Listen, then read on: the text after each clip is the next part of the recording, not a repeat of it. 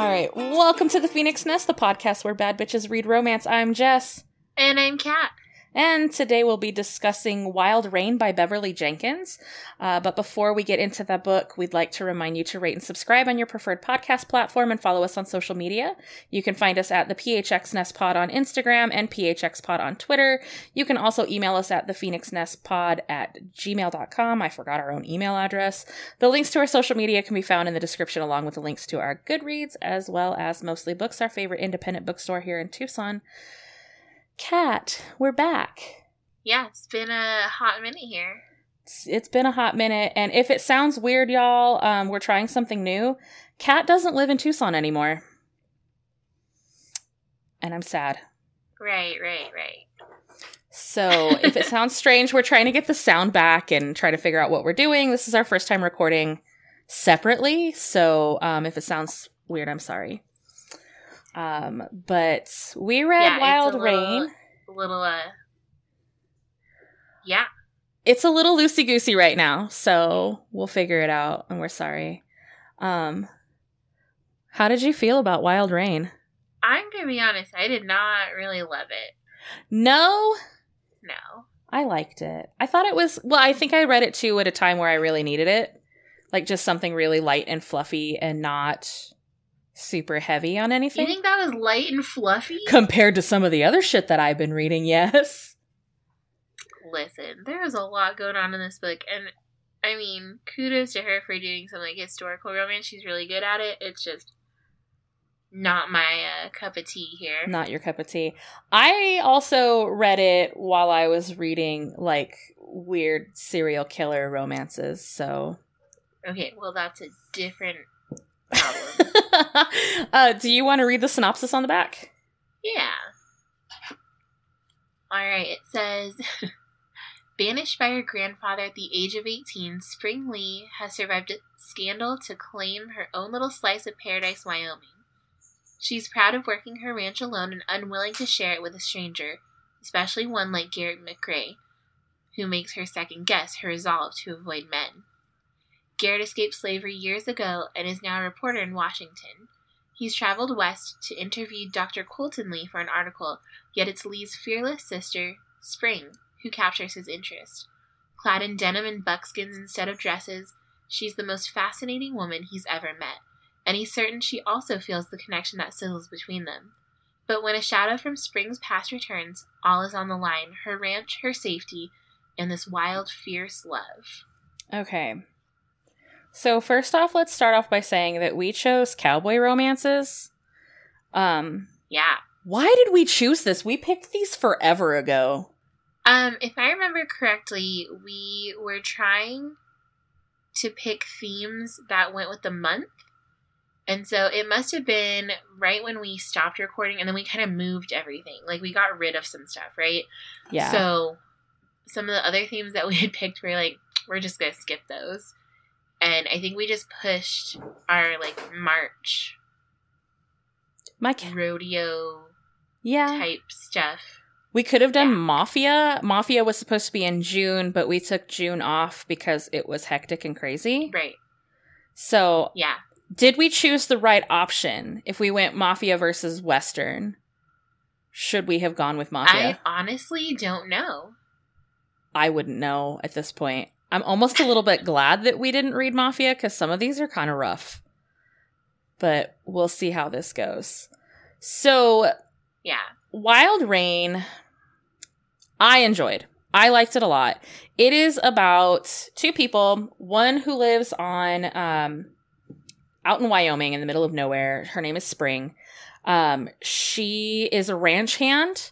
And then we meet Garrett, and Garrett has never seen a woman wear pants before. Right. Well, she's not a ranch hand. She owns her ranch. And that's like a huge she owns her ranch, sorry. Because she's A, a woman, and B, a woman of color. Right. So it's kind of strange for Garrett to see that. And Garrett's on his way out to basically interview Spring's brother, who was a black doctor in the area. But the brother is off doing other things because he's busy. He's the only doctor in the area. So he ends up getting caught in a snowstorm And Spring takes him in. So it's a little bit of a forced proximity, if you will. Not too much, though. And slowly, he just kind of doesn't let Spring go. He's like, I love you. That's all there is to it. And Spring's like, I don't need a man. I don't need anybody. Right. And he's like, but it could be me. And I'll stay if you want me to. And she's like, I don't need that. So as the story goes on, we do find that they do fall in love with each other because it's a romance. Why not? And he stays behind, even though his family doesn't like it. So that's kind of the gist of it. And it was kind of warm and fluffy, I thought. But also, I've been reading serial killer romances, so... I mean, compared to serial killer romances, this would definitely be considered, like, warm and, you know, oh so cute. But I wouldn't go as far as say it was, like, a super happy read. No, it's not, like, super, super happy. I mean, we talk about sexual assault. We're talking about... death. Right. We've got murder at one point at the end. There's all kinds of stuff that's going on. And I think it was more the interaction between Spring and Garrett that was the light and fluffy. It was a very vast contrast, for sure. Yeah. How did you feel that this one held up versus Rebel, which we read last year? I think I like Rebel better.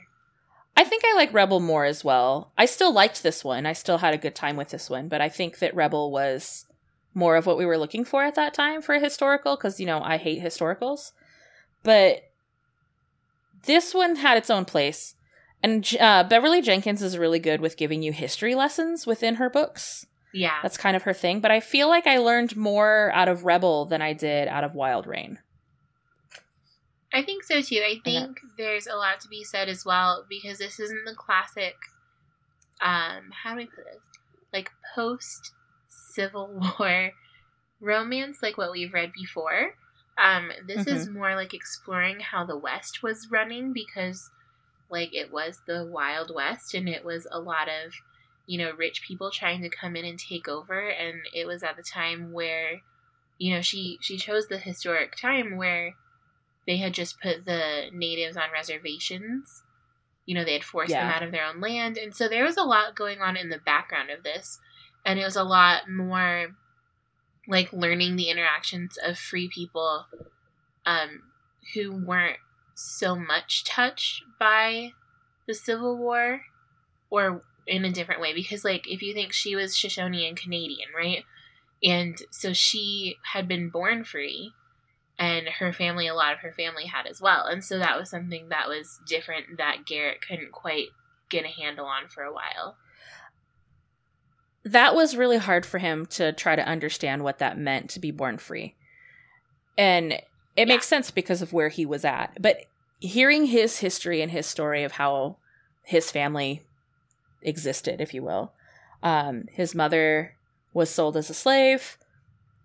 She was away, and after the father became free, and after the Civil War and everything, and the freedom of slaves happened, they managed to track his mother down again.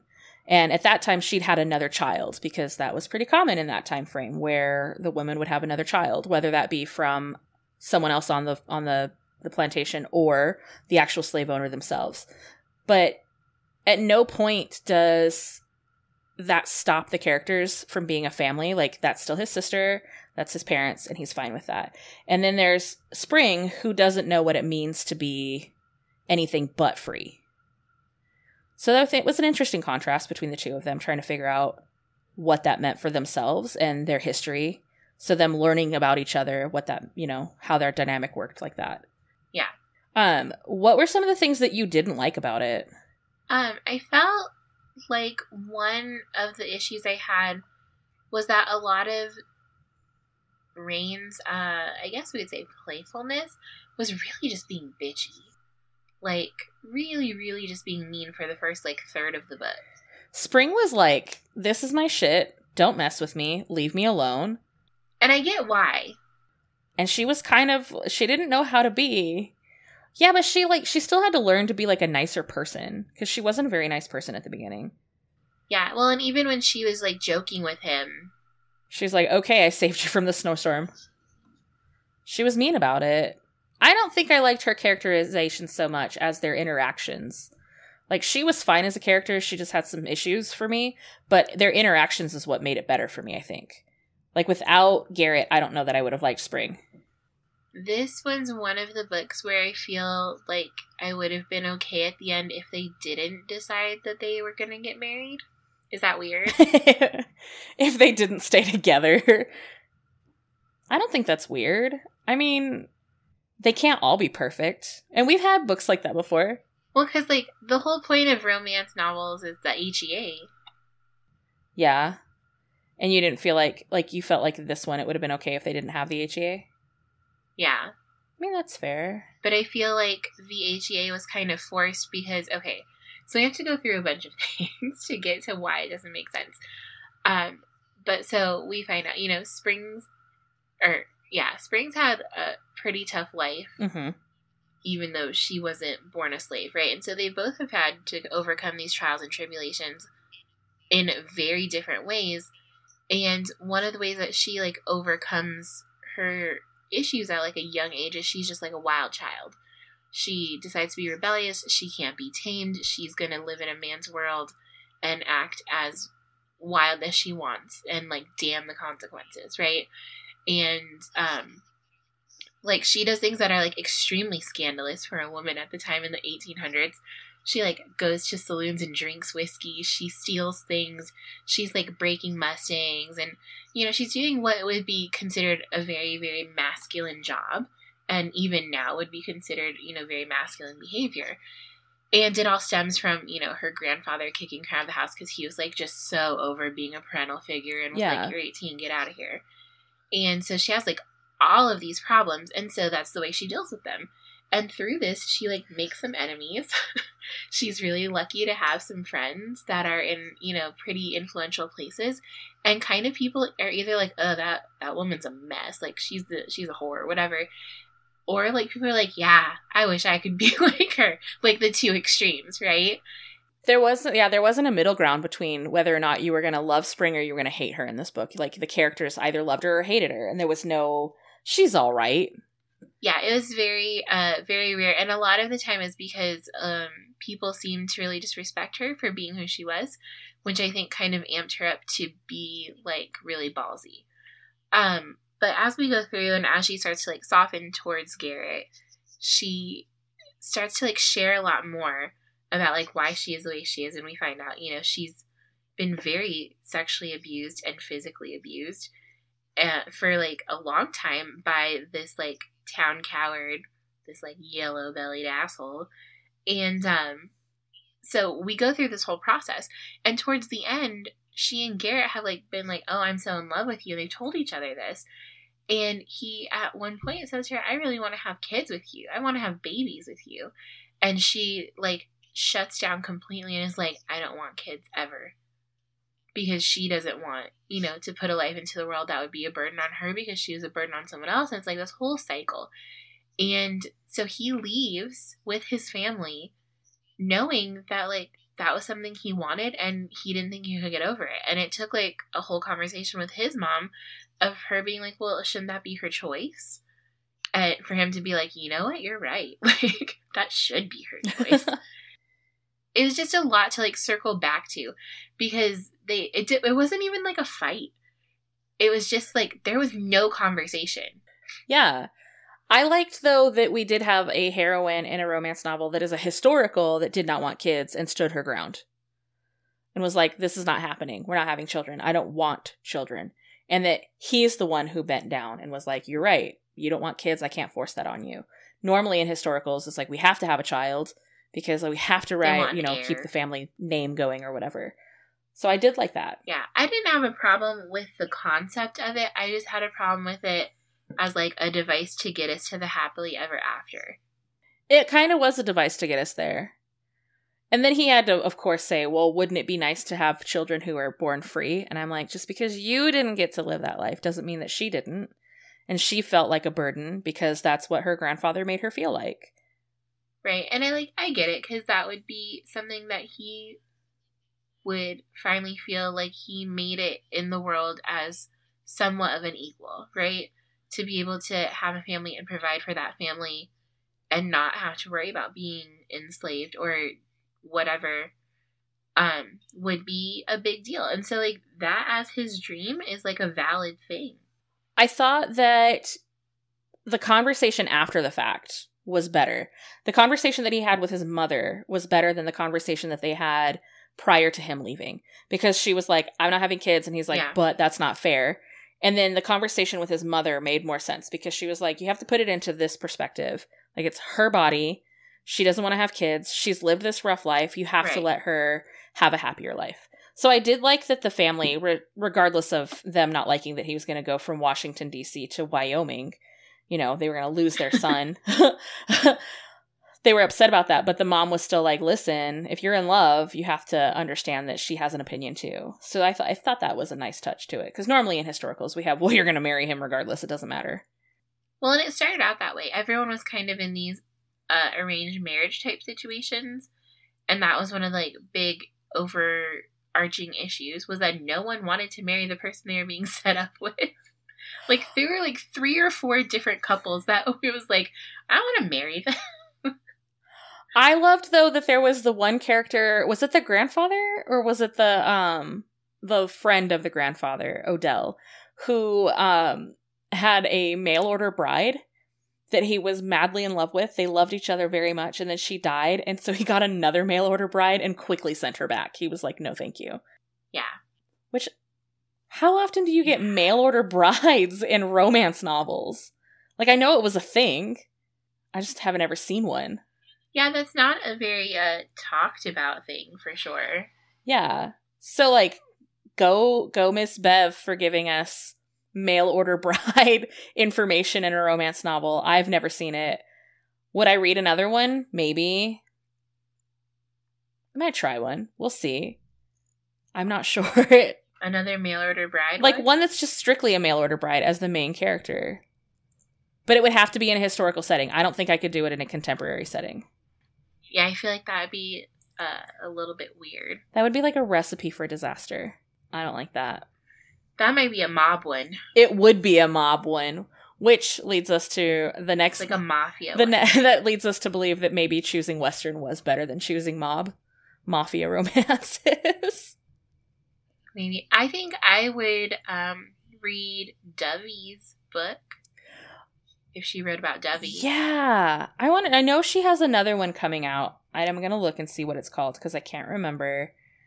It's called To Catch a Raven. It's coming out this year. It's about a fearless grifter. Dovey was cool. I thought she was a fun... Is it Hazel? You know what? Let's see.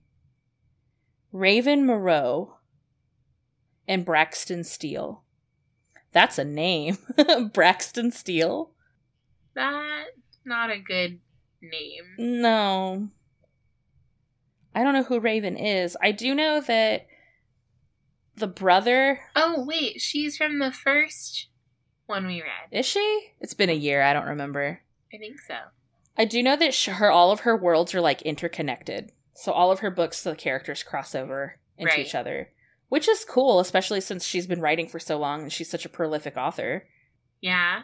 So what else about this book that maybe we should go into what you did like? Well, I already talked about my issues with Spring as a character. I don't dislike when we have strong female leads. I don't have a problem with that. I do have a problem when you're mean for the sake of being mean. And I would say that, so, like, her traumatic stuff happened 15 years ago, according to our storyline. And I totally understand her being angry and rebellious and not trusting men. I totally understand that, right? But at some point, if you're going to be this, like, independent boss woman, you can't take out the anger on Matt Ketchum, which is a stupid name too, or your grandfather on every breathing male. It's not fair to any other character to be that angry about it. Like, you can be angry and that's fine, but you can't take out your grievances against those 2 men or even 3 men or however many men it was on all men. I think maybe part of the problem too is I'm looking at it through a lens of even for that time, she would have been considered old. She would have been considered, she was 18, right, when she was kicked out of that house. And, like, I'm not agreeing with it. Like, I'm not saying that was a good choice for anybody. But then you find out that she did have other offers of people wanting to help her, and she refused and chose to do this herself. And it was one of the things where it was like she kind of trapped herself into this problem and then let her pride make it worse. Because could she have not slept with the old person? Yeah. Like, not lost her virginity to the old man to get a job? Absolutely. Could she have left the second that the old guy was like, yeah, and you're going to fuck my son? Like, yeah, she could have. Or when he, like, started beating the shit out of her. Like, there are a lot of steps here. There was a lot that happened that could have been avoided, and I think she brought a lot of it onto herself for no reason. Right. Like, she just made her own life, she made her own life harder for no reason other than she thought that was the only way. Especially when her reasoning was, like, she didn't want to be a burden on anyone else, and she didn't want to be, like, financially strained or whatever. But she had so many people, from the sound of it, that were well established in that town, that were like, stay with us for a while, we'll find you a job, we'll help you until you do what you need to do. And she's like Ed was obviously someone who became a partner in business. Odell had plenty of people that would have put her in business, like, just based on, you know, that being his goddaughter. Yeah. I do think that she put a lot of that on herself that could have been avoided, but I think that without all of those struggles, she would be the person she is. I think she would have been more meek, and that wouldn't have been the character that we were looking for in this book. I don't know. See, we've read other historicals where the female lead is very, like, bold. Yeah. You know? And I think a lot of her boldness came from allowing herself to be mean. You can be bold and you can be rebellious and you can be a strong character and you can be a strong person without being mean at every turn. Definitely. As someone who used to be incredibly mean all the time and has since learned that you can't be mean to everybody and it's not fair to other people to be angry and bitchy at them. And just by being a nicer person, it gets you further along in life. Do I consider myself a strong, independent woman now? Yes. Am I a nicer person? Also, yes. So, I feel like she had more growing to do, I think, as a person. Right. How did you feel about Garrett? I liked him a lot. I think, like, the description of him was that he was, like, really bookish. And it's weird that he gets that description when his preferred career isn't being a lawyer.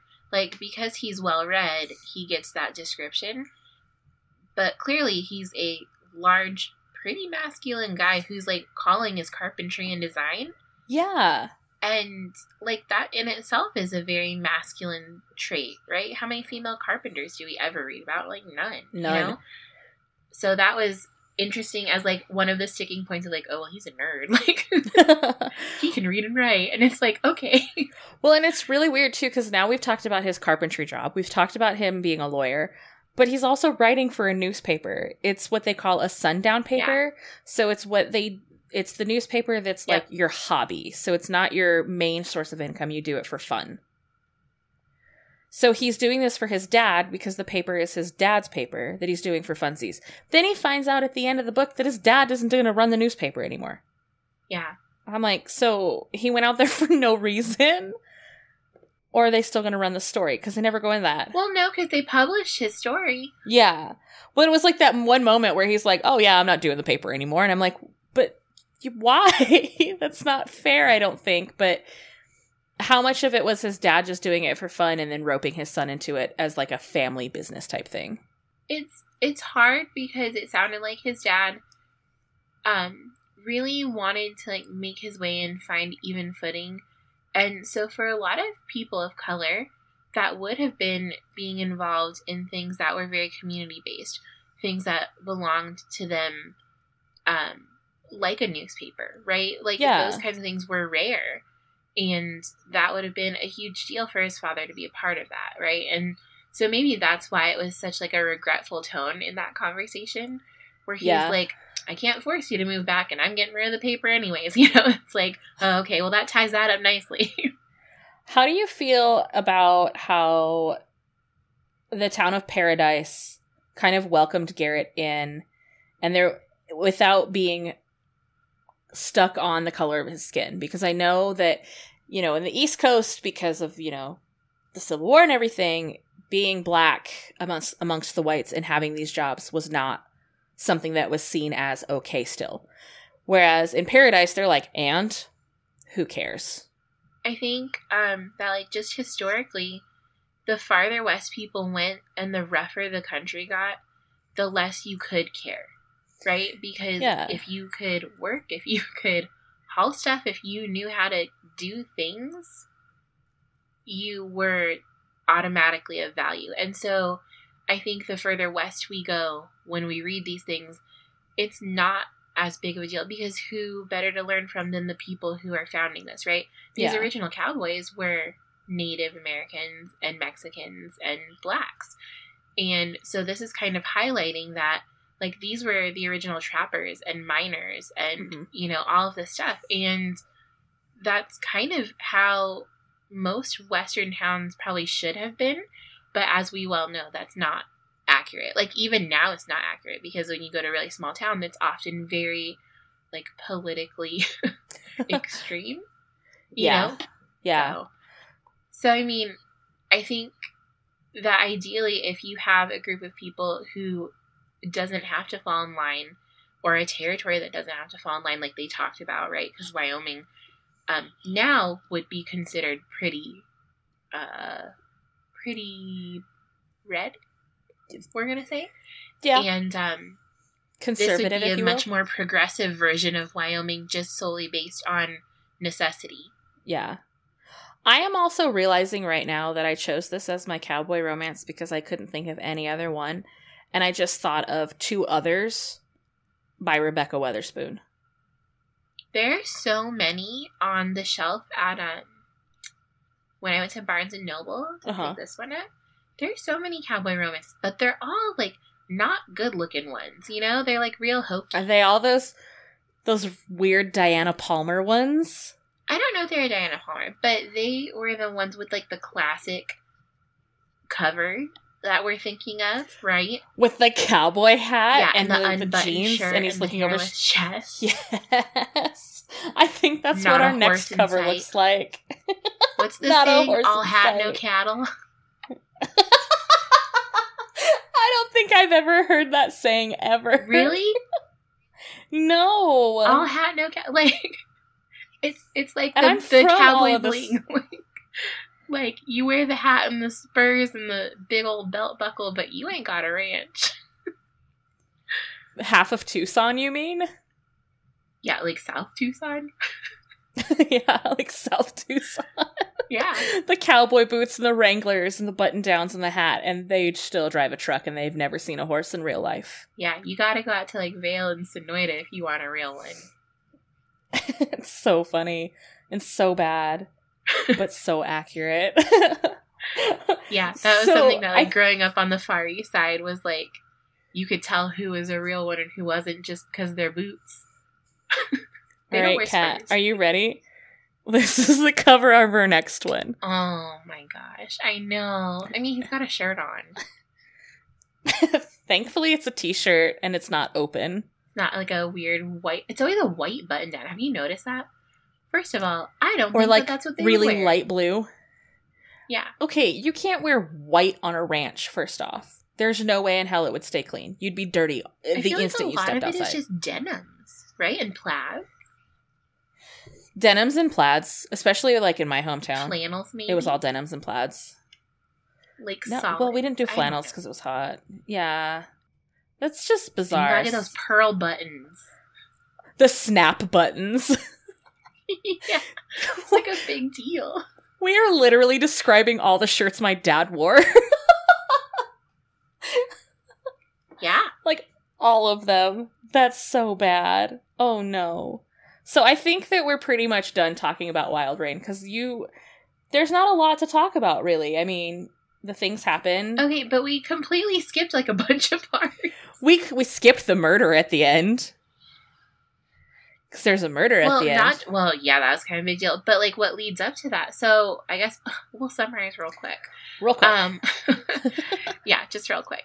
By the way, I made a friend at work and her name is Annie. And she totally talks like Kristen Wiig. And she's like, oh, yeah. That's the best because Kristen Wiig's character in Bridesmaids was Annie. I love it. God, it cracks me up. She's so funny. Shout out to Annie. She goes, are you single? And I was like, yeah. She goes, but are you ready to mingle? Oh my God. It was like our second day of knowing each other. Anyways, back to my summary. So Matt Ketchum, which makes me mad because I always want to say Ash Ketchum, which is not applicable here at all. Not at all. He is, everyone says he's not very smart. He's not very brave.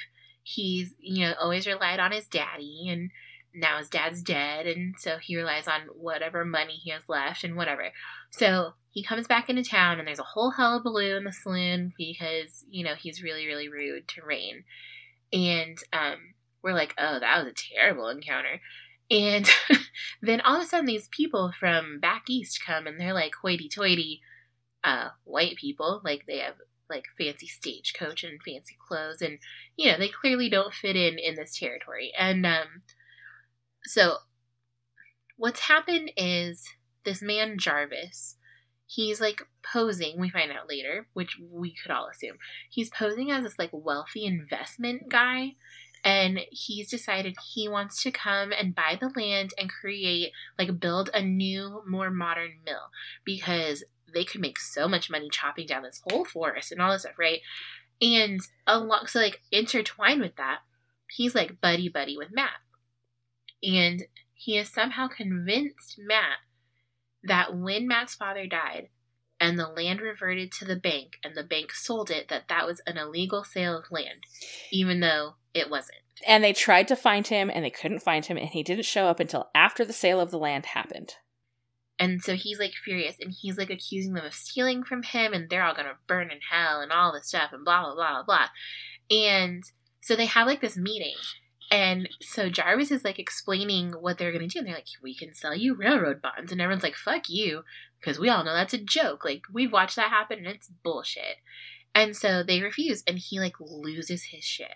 So in the meantime, Matt has been punched in the face and threatened by Garrett. Mm-hmm. Somebody, who knows who, has burned down the only standing mill because it was older, and they're pretty sure it was arson because it smells of kerosene. And then some people shoot Garrett in the back as he's riding, and he stops to let ducks cross the road, which is like a normative thing to do. And they shoot him like 5 times in the back, right? And he almost dies, but he doesn't, obviously. Right, yeah, because of all people, Ben finds him. Mm-hmm. The mean, evil grandpa finds him and is like, oh shit, and takes him to the doctor, which is Colt, which is his grandson, Rain's brother. So that kind of catches up on that. But then we find out that Jarvis and who we're told is his daughter and like his assistant, after all of this, they're super mad and whatever, and they're threatening everyone. There's going to be a lawsuit, and they've threatened all the wrong people, and they flee town after like essentially holding Dovey hostage and stealing all of her money. And she runs the only boarding house in town, right? Yep. And so instead of being like hurt or embarrassed, she's just pissed. She's just straight up pissed off. And she, at the beginning, cracked me up. Though I think that's why I liked her, because when she saw Matt was there, and she was like, I whipped your ass before, and then I did it again, and I'll do it right now. And he was like, I loved her. What?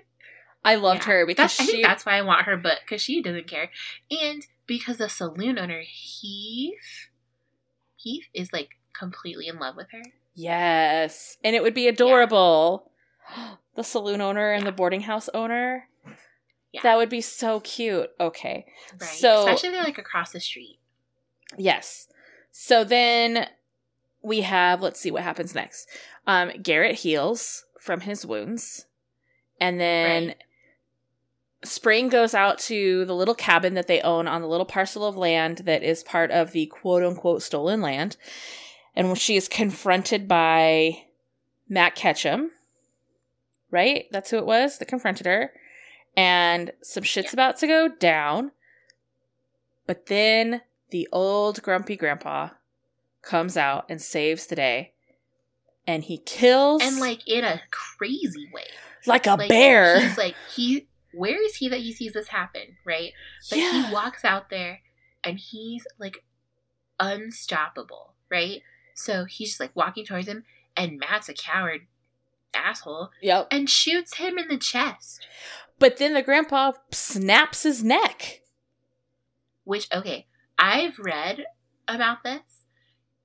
Humans should not be able to snap each other's necks easily, which implies that Ben is huge, right? Yeah. And we already know that Matt kind of sucks. And so we're assuming that he's a weak coward. Because he relies heavily on his gun, right? Yeah. And so it should be incredibly difficult for someone to not only bodily pick someone up when they've been shot multiple times, but to pick someone up that is, you know, I wouldn't say similar in size, but like of a comparable size. Like he's a grown man, right? He's a grown adult man, and he's not like a tiny man. No. Yeah, and so like to pick anyone up that is comparable to your own size is like a huge feat in itself, especially when you're old. Yeah. Right? Because Ben's old and he's dying. He's sick. He has like cancer or something.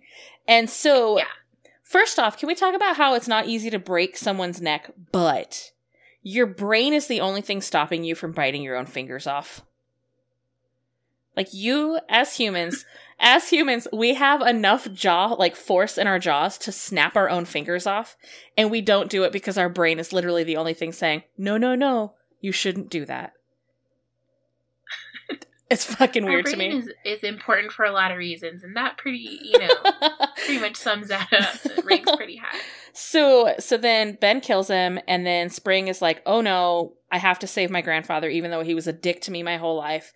And instead of rushing to get him help, he says, no, just let me go. And he kind of reconciles with her and is like, I'm so sorry for treating you the way that I did. It's my fault that your life is the way it is. And then he dies. Yep. He's just dead now. In his death, he leaves everything he owns to her as kind of a way to repair what he took from her 15 years ago. Yeah. Which also tells us that she's about 33, which is pretty old for the 1800s. Yeah. Does that make me like ancient then? Am I ancient? Well, in the 1800s and before then, like that's a pretty ripe age, you know? I would have been ancient. Considering that Colt had to go and help with multiple measles outbreaks because people were dying, like... Fair. Yeah. Fair. Would you have survived in the 1800s, or would you have died at a very young age? I would have died. I would have died. I don't know. I don't know. Cholera could have taken me out. Measles could have taken me out. I would have died, period. End of story. A simple flu. Just a lot happening that would have made life way too difficult compared to now. Modern medicine. I love it. Yeah. We're here for it. Science. It's great. What would you give Wild Rain as a rating 1 through 5? I'm going to go with like a 3. Okay. I gave it a 4.5. 4.5. Okay. So my rating is based on, I think the research was impeccable, just like last time we read one of her books. I think the basic ideas and like the historic plot, like how it fits within context of other books that we've read, or like things that we know from other reading, is good. Like in general, it's good. It was, my biggest problem was with the characters, and I think the like really sharp contrast of how you present yourself in public versus how you are when you're like in love, I guess, was a really hard thing for me. Yeah. I don't know why. Because, like, I would say that I'm similar, not as mean. But, like, I'm not that person that I am at home or in my bedroom in public. Like, You know what I mean? So I think though too, though, like you and I both have done a lot of growing, like in our friendship since we began friends. We've had those moments of where we can be very mean, and we've had those moments where we're very not. And I think that we've realized now in our age that we're like, we can't be bitches all the time. So I think that it's just Spring. Spring needs to grow. Spring needs to grow as a person before she hits where we're at in life. I feel like the older I get, the less I care what other people think of me, and the less energy I want to put into confrontation. Same. I'm too old for this shit. I say it all the time. Like, there's a lot of opportunity where I could be like, the fuck are you talking about? And that's just not worth my time. I'm like, all right, whatever, you do you. That was me today at work. I totally get it. So I gave it a 4.5 because, like I said, based on what I was reading at the time that I read this, I was reading some pretty gnarly romances, serial killer romances. I trick your brain a little bit into being like, this is a beautiful story. Exactly. And I also read it for our romance book club here in Tucson that I joined. So it was It was kind of in the middle of some other things, so I was just trying to, like, I'm going to read it for the book club and then obviously for the podcast. Yeah. And that was happenstance. We didn't do that on purpose. So that was fun. But our next book, I've already shown Kat the cover, and it's just as awful as it could possibly be. And it looks like the guy's modeled after Luke Bryan. Yes. Oh, it's not good. He's a very country singer looking kind of dude. Yep. So the next book is called Talk Cowboy to Me by Carolyn Brown, and I'm scared. First off, that's part of the fun. I checked it out from the library, and it says it's 704 pages, and I panicked. But it's not 704 pages because this has a bonus book in it that is longer than the actual book that we're going to be reading. Is it also cowboy themed? Yes. Oh, weird. Like a 2-for-1. It's like a 2-for-1, but I don't know what the second book is called because nowhere on here does it tell me what the second book is called. Is it by a different author? Yeah. Totally different author. Let's see. It's called... That's really weird. It's like called... a weird Christmas anthology, but cowboys. It's called Reckless in Texas by Carrie Lynn Dell. I hate everything that you just said. That doesn't rhyme, and someone named Carrie Lynn wrote it. It's got a sneak peek for another book called Tangled in Texas. Wait, is everything just in Texas? Kat, I don't know. You're the one that picked this one. You know what they say about Texas. Everything is disgusting in Texas because this guy's last name is Luckadoo. Okay, see, and I don't understand how some people come up with that name and it's like, that's a good name. Like, what did you do? Search the archives for the weirdest name that popped out? His name is Remington Luckadoo. This is for 2 weeks from now. We're going to have this conversation because we've already had this conversation. Who's Remington Steele? What? Remington Steele? Is that a name? Remington. Yeah, but what's it from? It's a character of some kind. Remington Steele. That's an old TV drama from 1982. Why do I know that? Starring Pierce Brosnan as Remington Steele. Oh, why do I know that? I don't know. Anything Southern is like, it's a gun named after. Like, that's just all it is. It had 5 seasons and 94 episodes. It aired for 5 years. Before he was 007? Yeah, apparently. 1982 to 1987. Because you can't be Remington Steele and James Bond. Or can you? Are they the same person? You've never seen them in the same room together. They just classed up Remington Steele. This is terrible. That was his, like, what do they call it? Like, the CIA gives you a new identity. Oh, he went into witness protection. Yeah, he was Remington Steele. But now he has to go overseas and fight crime as James Bond. I hate it so much. I'm going to do so much research on Remington Steele now. And I think it's time I'm not sorry that I put you on that. I think it's time to end the recording because the kitten is screaming at me. What's up, little dude? Oh, yeah. He's like, get out of here. Yes, so join us next time as we discuss Talk Cowboy to Me. And until then, remember, bad bitches read romance. Bye.